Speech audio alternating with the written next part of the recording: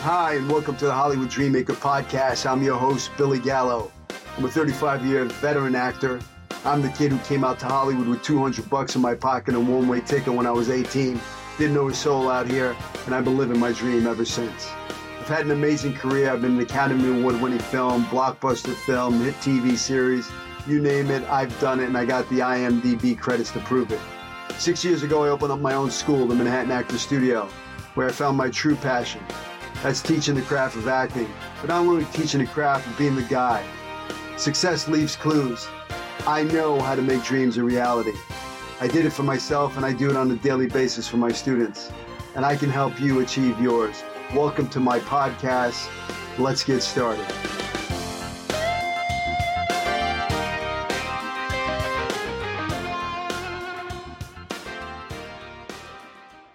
I am super excited to introduce my guest. He studied acting and directing with Lee Strasberg and became a member of the Actors Studio, where he was influenced by directors such as Elia Kazan, Arthur Penn.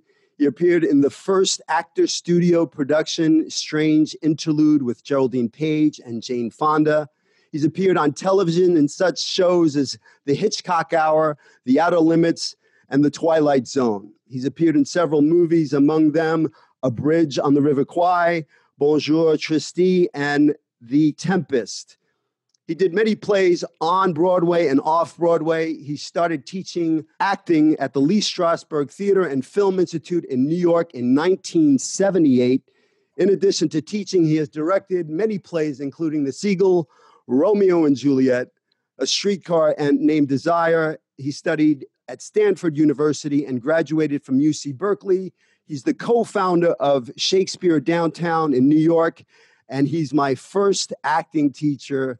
I'd like to introduce Jeffrey Horn. Welcome to Hollywood Dreammaker. Thank you, Billy. You were 15, I believe, when I met you. I was 15. It was probably 1982, Wow. 82. Wow. I was in a tough place. I was kind of running around the streets. I had run away from home. I was, I don't know if you know this, but, I was running the streets. I didn't know. Yeah, I was running the streets of Brooklyn, New York. And I grew up without a dad. So, my father figures were guys on the streets, wise guys. I had a guy that I looked up to who kind of took me under his wing and going down the wrong path. And then one day I cut out from school. I was walking down the street with him, and he walked into a men's clothing shop. He was shaking down the owner of the store, and the guy's son came out from behind the counter and put 5 bullets into him, one into his head right in front of me. One bullet went right over my window, the window that I was standing in front of. And, this is the guy that I wanted to be. This was my idol. And then I saw him laying there on the ground bleeding out, and I knew I did not want to live that life anymore. I had to get out of Brooklyn. And I had a friend of mine who was a neighbor who was studying at Lee Strasberg. And his name was Stephen Gucciardo. And Stephen was like the coolest guy on my block. He had this white Mercedes Benz and that said Gooch on the plane. And he was always dressed up. And it was like, where are you going? He said, I'm going to acting class. So I begged him, please take me with me. Take me, And he was part of a theater group called the New Family Theater in New York. And I started running lights and doing, backstage, whatever I could do to be part of the productions. And then he brought me over to Lee Strasberg, and that literally saved my life. Wow. And that's when I came into your class, and I was 15. I don't know, what do you remember from that? Well, I remember that you were 15. I remember there was a very cute girl in the class that you liked. Everybody liked, I think. I remember that. That was a long time ago.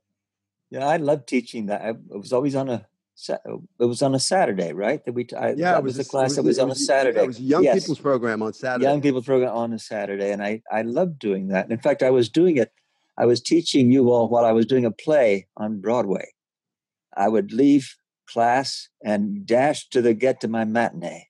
Wow! On Saturday, that was fun. That was a really good time. That was a great time. Great time. Yeah, it was a great time for me. I'm sorry, there's something left off of my bio. I should put that because everybody loves Bruce Lee. I did. I was a guest star on, what was that show that Bruce Lee did when he was young? Was it The Green Hornet. Lantern? The Green The Hornet. Green Hornet. The Green Hornet. I was a guest star on that show. I knew Bruce Lee when he was 17 years old. Wow, Yeah. that's awesome. All the great fans of Bruce Lee. Anyway. You know what I So remember? yes, of course. Yeah, go on, please. What I remember about class was I was highly motivated to get to your class because I believe I was the only boy in the class. It was like a class with like 20 girls. Yes. That's true. I remember. Because boys didn't like to do it so much then. Young boys didn't like to do it. Now that's changed a lot. But young boys thought, no, that's for girls. That's sissy stuff. I want to be playing basketball or something. Well, yeah, for me, it was like when I was in high school, I knew I wanted to act because I got bit by the bug when I was 11. They were filming a movie in my neighborhood. I got a small part in it. I was inspired to be an actor. Right. And then shortly after, they were filming Saturday Night Fever in my neighborhood, and I watched John Travolta till 4 a.m. filming. I knew I wanted to do it. And then in high school, I was I got grabbed by the dean's office and they brought me to my guidance counselor and they said, "What do you want to do with your life?" And I said, "I want to be an actor." So the guidance counselor, she said, "You should go see Mr. Carucci down in the lunchroom. They're doing a play." And they were casting Grease. And I went in and I read and I got the lead part as Danny Zuko. Wow. But, all my friends, my juvenile delinquent friends would pull up in a stolen car and go, "Come on, jump in." And I go, "I know, I got to go to rehearsals." And they were calling me names, "You fag," every name in the book. But when the play was sold out and it was standing room only, and then the next year they were doing West Side Story and all of my friends were in the play. They were all like the Jets in the Sharks. Yeah, they all wanted to do it. All of a sudden it was cool. Of course. You know who was in that class, but not at the same time as you, but I don't know whether it was before you or after you, was Kevin Corrigan. Do you know Kevin? Yeah, I know Kevin. Yeah, Kevin's daughter is now studying with me this summer, this fall. Awesome. I mean, isn't that funny? That's great. So you can't, you've been teaching the craft of acting since at Strasberg since 1978. You're right. So you've worked with a lot of actors. Who are some of your actors that you've worked with? That besides Kevin. I mean, I know there was Adam Sandler. There's Kevin, Adam Sandler, Alec Baldwin, Kate Brosnahan, who's doing that show, Miss Maisel or Miss Maisel or whatever it is. You know the show, right? Yep. I can't think of it. Oh my God, there's so many, so many, not so many that are so famous like Adam Sandler or Alec Baldwin, but there's so many that are working. Jamie Hector, he was a wonderful actor. Jamie Hector he did The Wire. Yeah. And then he's on Bosch, this series called Bosch. I think they're filming in LA. I haven't seen the show yet, but I know he's on it. He's a terrific guy. He's doing really well.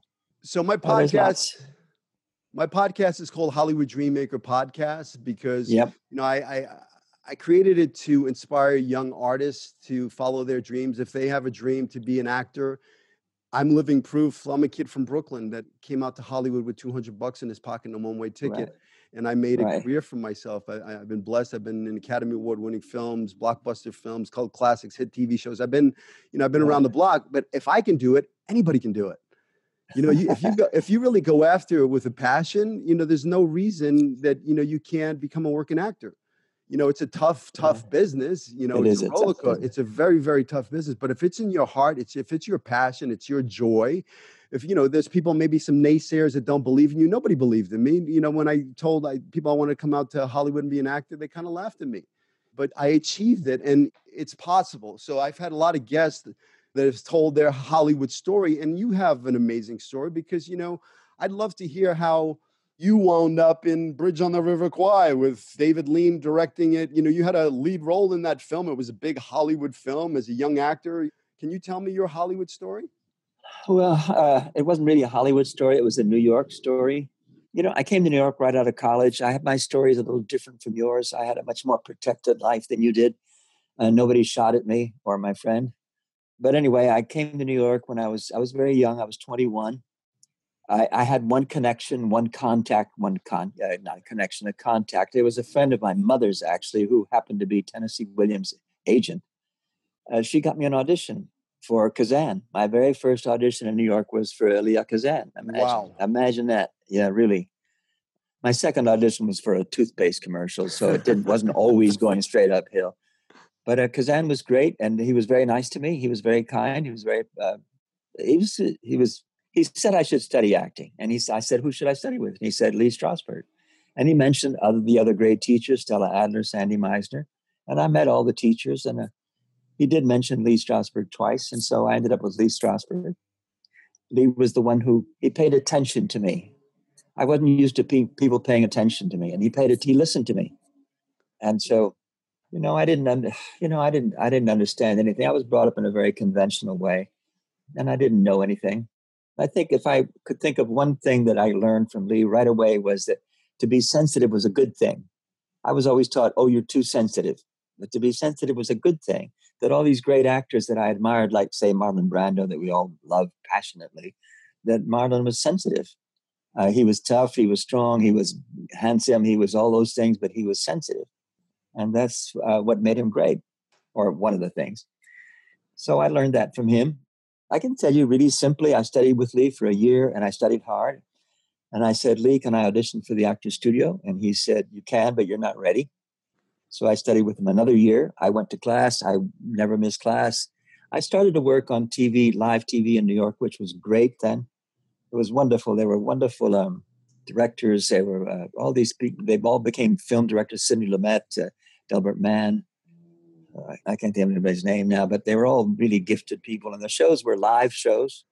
They had commercials just like today, but they were live. And so they were well written, good writers, good directors. Anyway, so I was working, but I still wasn't ready. And after the end of the second year, I asked him whether I was ready or not. And he said, yes. What scene are you going to do? I told him. I got in. Wow. And it's sort of something that doesn't exist now. When you audition for the Actors Studio, you do a preliminary audition, and you have 3 judges who are members of the Actors Studio who have done something, or they wouldn't be asked to be judges. And one of the judges was the director who directed me in my first movie. Another one was the director who directed me in my first Broadway play.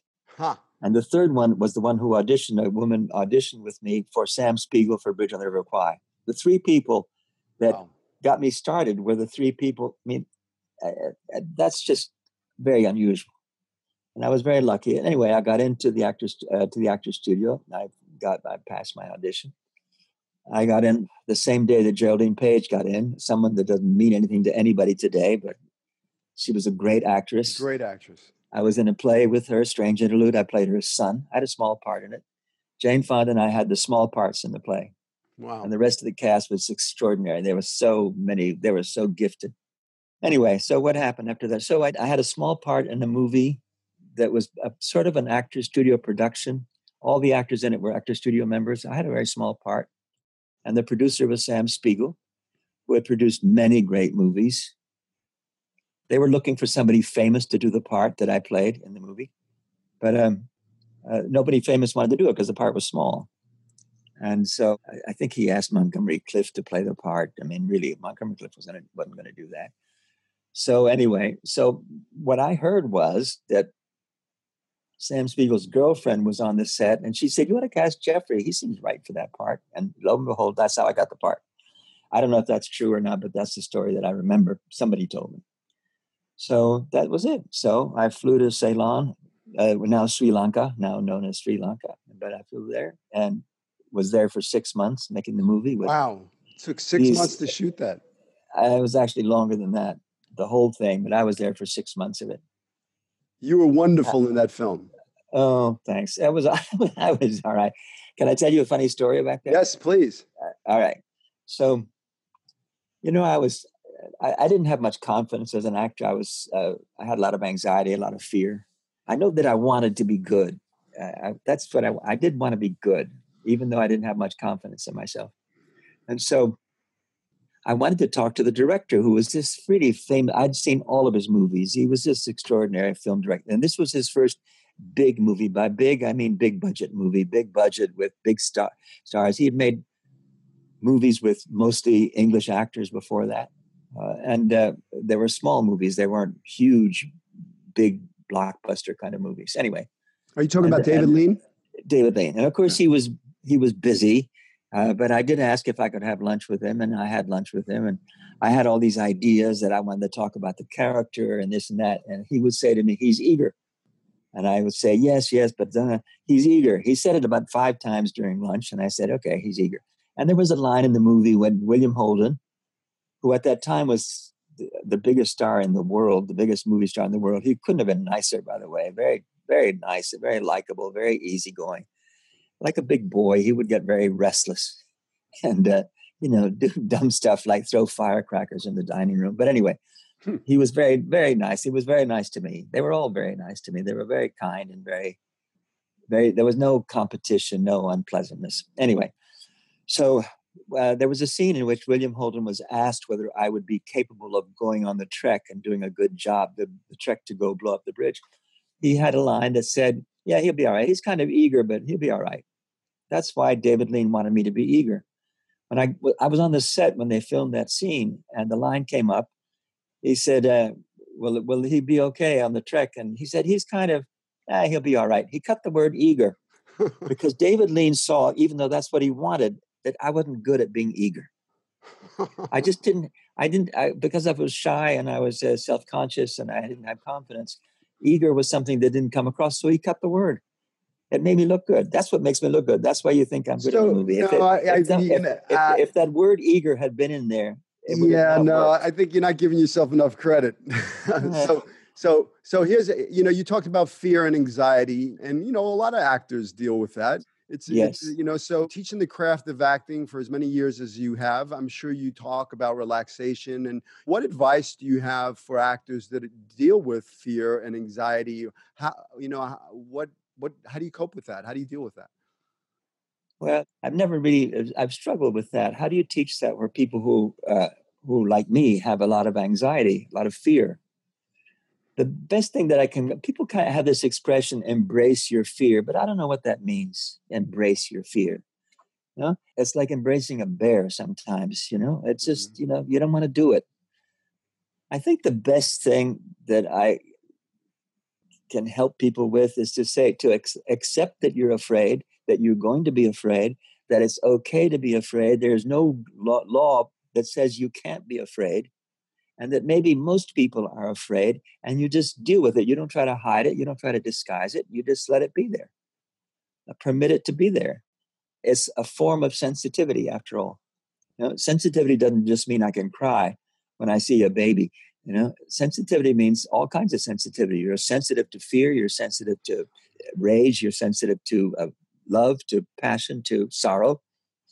And so I think it's a part of you that I don't think should be denied if you have it. Some actors don't seem to have it. Yeah. Alec Baldwin doesn't seem to have it. He just doesn't. He seems like he's comfortable with himself more than most people. Yeah. So, for my actors, I always tell them, there's excitement. And I like to turn that nervous into excitement. You're an actor, you're getting to act, you're excited. You got a little adrenaline pumping through your veins. Embrace that. That's a good thing. That's like batteries for an actor. Don't, like you said, don't try to block it out. Just go, okay, this is how I'm feeling, and use it. And give it to the character and see where it can take you. I think it's truly something that I believe we all have it, whether or not you say you don't. I mean, I know I want to feel that adrenaline pumping through my veins. Yeah. Even before coming on with you right now, I had that adrenaline pumping through my veins. You're my acting teacher from when I was 15. So there's a little boy in me going, oh my gosh. And there's an excitement, but I got to go, okay, I'm excited, take a breath, ground myself, and go play. So it's getting out of your head. I'm a true believer. I teach my actors how to meditate, how to breathe, how to ground themselves, because it's truly a way to get out of your head and get into your heart and find your roots and breathe so you can play your instrument. You can't, I say if you're in your head, you're dead. You can't play your instrument if you're all jacked up with nerves. It's like a violinist trying to play, with their hand shaking. You can't do it. Right. So you have to be able to relax your instrument. And I found when I was a young actor, we'd sit in chairs at Lee Strasberg and go, blah, do relaxation, but that doesn't work if you're in a casting office, Right. No. So I've truly found that it's really training your breath and meditation and grounding yourself and quieting the brain. So when you train that, when you need it, it's a breath away because you've worked that muscle. And then you can take a breath and the mind goes, oh, I know what we're doing. We're quieting the brain. We're getting into our heart. We're getting grounded, and we're going to be able to play. So, Right. I'm a big believer in meditation and being able to ground yourself in order to play. I'd like to get back for a second. I want to tell you a little story. So, as a young actor at 15, 16 years old, when I was over at Lee Strasberg, coming from where I came from, having a teacher like you really truly inspired me to follow. You're the one guy that really, as a young actor, that believed in me. I remember I'd be so excited to come to class because I knew I was doing something right. You had this habit of rubbing your hands together like this when I was doing something good, and I was like, I could see it from my peripheral vision, and I was like, all right, I'm doing something good here.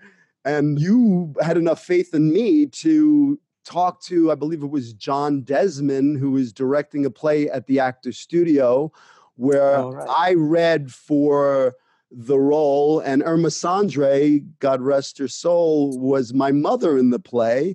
And I was my first play was over at the Actors Studio, and here I am, a kid from Brooklyn, Wow. You believed in me enough to tell me about this role, and I went over there and I got that part. And that was my introduction, my first time being at the Actors Studio. And, I was a big fan of Brando. And, my God, yes. I mean, that was the place to be. That was the place to be. It still is in its way.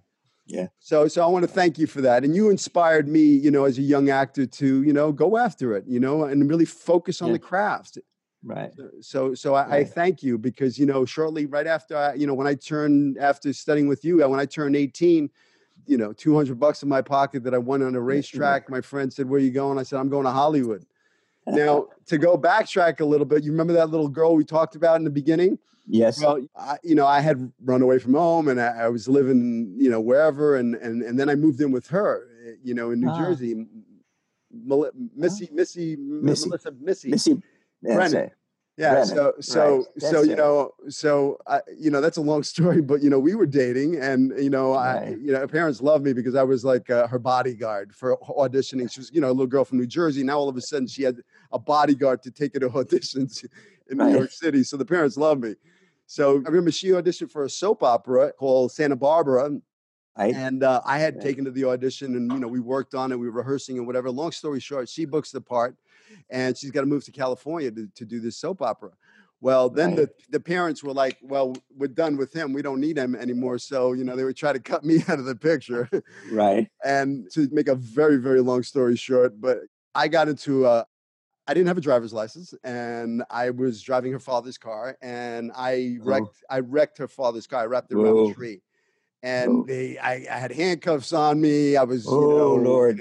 New Jersey State Police and the whole thing, whatever. And it was a bullshit. It was her way to get out of the relationship. Pretty much, she didn't defend me. She didn't say anything to incriminate me, but she was out of the picture. So long story short. My Brooklyn mom had to go to a New Jersey police station to pick me up. Lord. But they didn't know what they were dealing with because they were dealing with a Brooklyn mom that was like, well, you were letting my son live in your house and he's a minor. So that she spun it on them. Long story short, I was released in her custody, and here I am back in Brooklyn in my mother's apartment, watching television and watching Missy making out with some dude on a soap opera. So that was like, it hurt, I was in love. It was puppy love, but I was in love with her. So of course. So she was a lovable girl. Yeah. Once again, I think it was like 6 years ago, my agent calls me up and he says, hey, there's a Days of Our Lives, a soap opera. There's a role on it and they want you for it. And I was like, I didn't want to do a soap opera. I was like, I kind of passed on it. And they said, they want you to put yourself on tape or whatever. So I put myself on tape just to put myself on tape. And then they offered me the part and it was like, 15 episodes on the show, whatever. But here I am. Now I'm in my dressing room. Then over the intercom says, Billy Gallo and Melissa, I think her name's Reeves now. Reeves to stage 5. Oh my goodness! How cool is that? I walk out one door, she walks out of the other door. We run into each other in the hallway. That is great. That's a great story. And then we're on set filming the soap. working with each other. It was crazy, like how we come so full circle from 15 years old, from all the relationship and all the. That's great. I love that. I love that. It was a crazy story. So, the craft.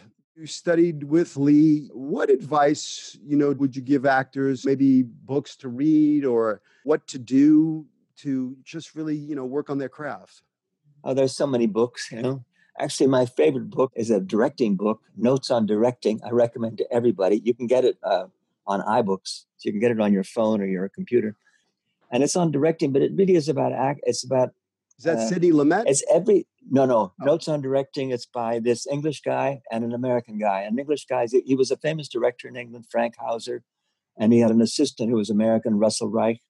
And this director just handed him the notes. He said, here's some notes. So the book is Notes on Directing. And it's literally just 2 or 3 notes on a page. And sometimes acting books go on and on and on about what you have to do and you have to do it. And I find them really boring. I have to admit something. I bought An Actor Prepares in 1950 when I was in college, and I still haven't finished it. I have a new translation of it. It's sitting right there next to me, and I keep looking at it. And maybe someday I will finish it, but I find it gets too complicated, the explanations. So this one particular book is very inexpensive, Notes on Directing. And while it is for directors, it really helps actors in every way. It's a wonderful book. The thing that I think, let me explain something else too. So because I had fear and anxiety, I was good when I say good, I was okay, not great, but good enough when I was young and playing young men's parts, young boys, like boys. But then I had this success and I felt suddenly I had to be a man, and I didn't feel like a man. I don't know what that means to you. To me, it's kind of like Leo DiCaprio. I mean, he was really good when he was a boy. He's still a boy in some ways. And sometimes when he plays men's parts, he's not as good as when he was just a boy, like in Gilbert Grape or in This Boy's Life or some other movie. The movie that he did was Spielberg. That was so good in. The one with Christopher Walken. Oh. Catch Me If You Can. Yeah. So my acting got worse because I suddenly was cutting out the very thing that gave me fuel. I think that's the word you used, or the batteries. My fear and anxiety was my fuel. But I thought it was wrong if I'm a man to have that. And that's because I had a screwed up childhood. It wasn't a dramatic criminal childhood like you grew up in Brooklyn. It was different kind of, a stifling kind of childhood where you just filled with guilt and shame about fate, about being the best or not being good. I think the thing that actors should do, that all artists do, is to look at their childhood. You can't fix it. You can't fix what was broken, but you can look at it and say, I can do something with it. Not try to deny it, not try to pretend it was great, not try to pretend it was the worst in the world. It was what it was, your childhood. And that it's childhood memories that fuel you. So if I look out my window here as a tree here, and every time I see that tree, it reminds me of the tree in my front lawn in Cuba where I grew up. Every time I look at it. I don't know why. It's nothing like that same tree, but it brings back so many memories. And it's out of those memories, that's my real fuel.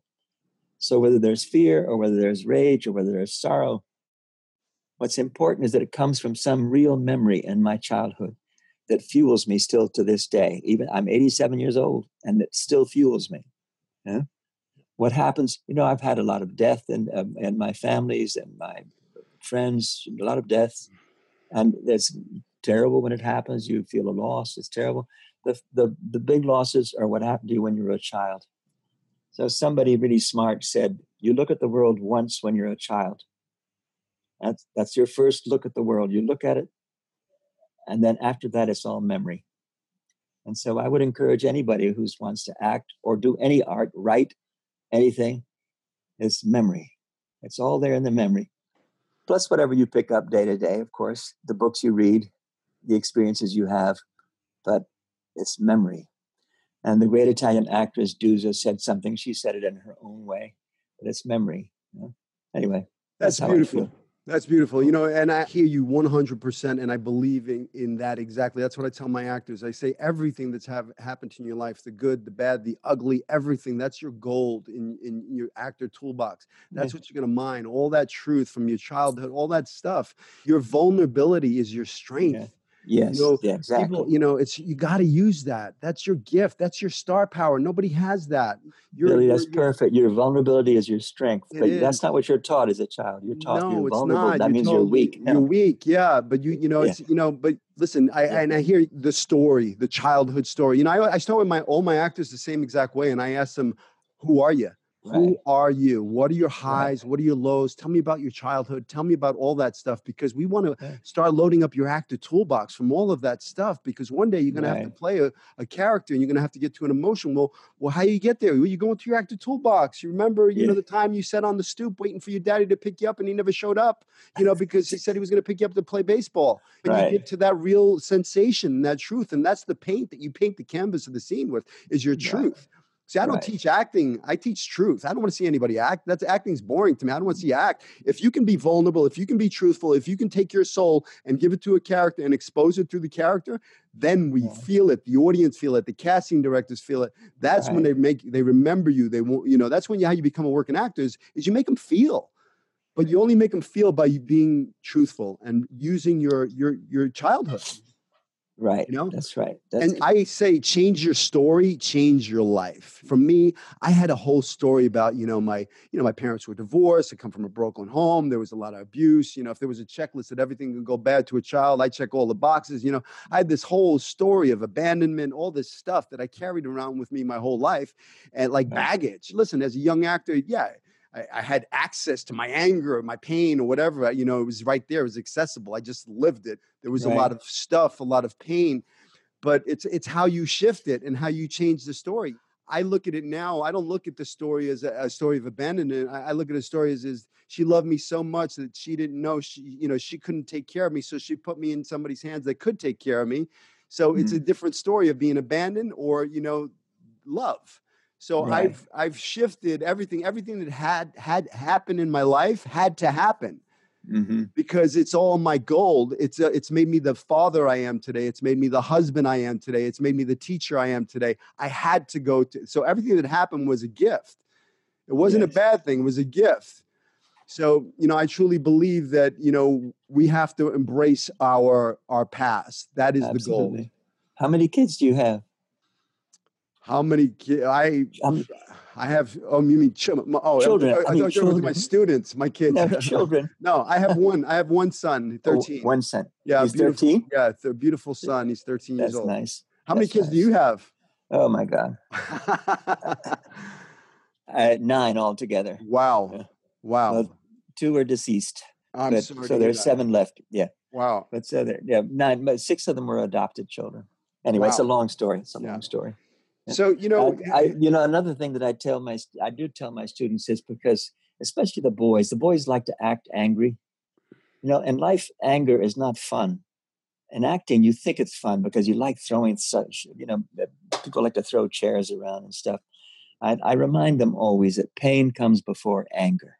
Mhm. And they don't like that because you have to deal with the pain first. Mhm. That's what causes you to be angry. Now, maybe you don't show your pain, You but cover there it. is pain there. And I think that's it. I think that's the thing that's the thing that makes actors like Marlon Brando great is there's pain in every word he said. That's the Uh, first thing I look for when I pick up a script. Where's the pain? yeah, Where's the pain? Even if I have to that's cover it, I want to know yeah, where it is because we all have it. yes, that's absolutely. Yeah, absolutely. Jeffrey, looking at you right now, it's so great to see you. I mean, you look amazing. You're 87. You look amazing. You're still teaching the craft at 87 years old at Lee Strasberg in New York in the probably same freaking theater that I used to come in to take class. Probably. Uh, it, let's see, was it 1999? I went back to New York to produce a movie, Right. The Kings of Brooklyn. And when I was in New Right. York, making that film, it was quite a challenge. I was the producer on the film, the only producer on the Wow. film, and I was also a lead in the film. And I was also responsible for $2.5 million Oh, and I was producing a film in character. I just found some mini DV tapes and I put them in, and they were like behind the scenes footage of me. I had a friend of mine that was following. I have some great footage of us. I'm converting it. I'll send it to you. It's awesome. On the set when I was bleeding and you were the priest and the whole thing, my skull cracked open. Right. There's some great footage of us. But when I looked at the tape, I didn't even recognize myself because it wasn't me. It was the character. I had not, Wow.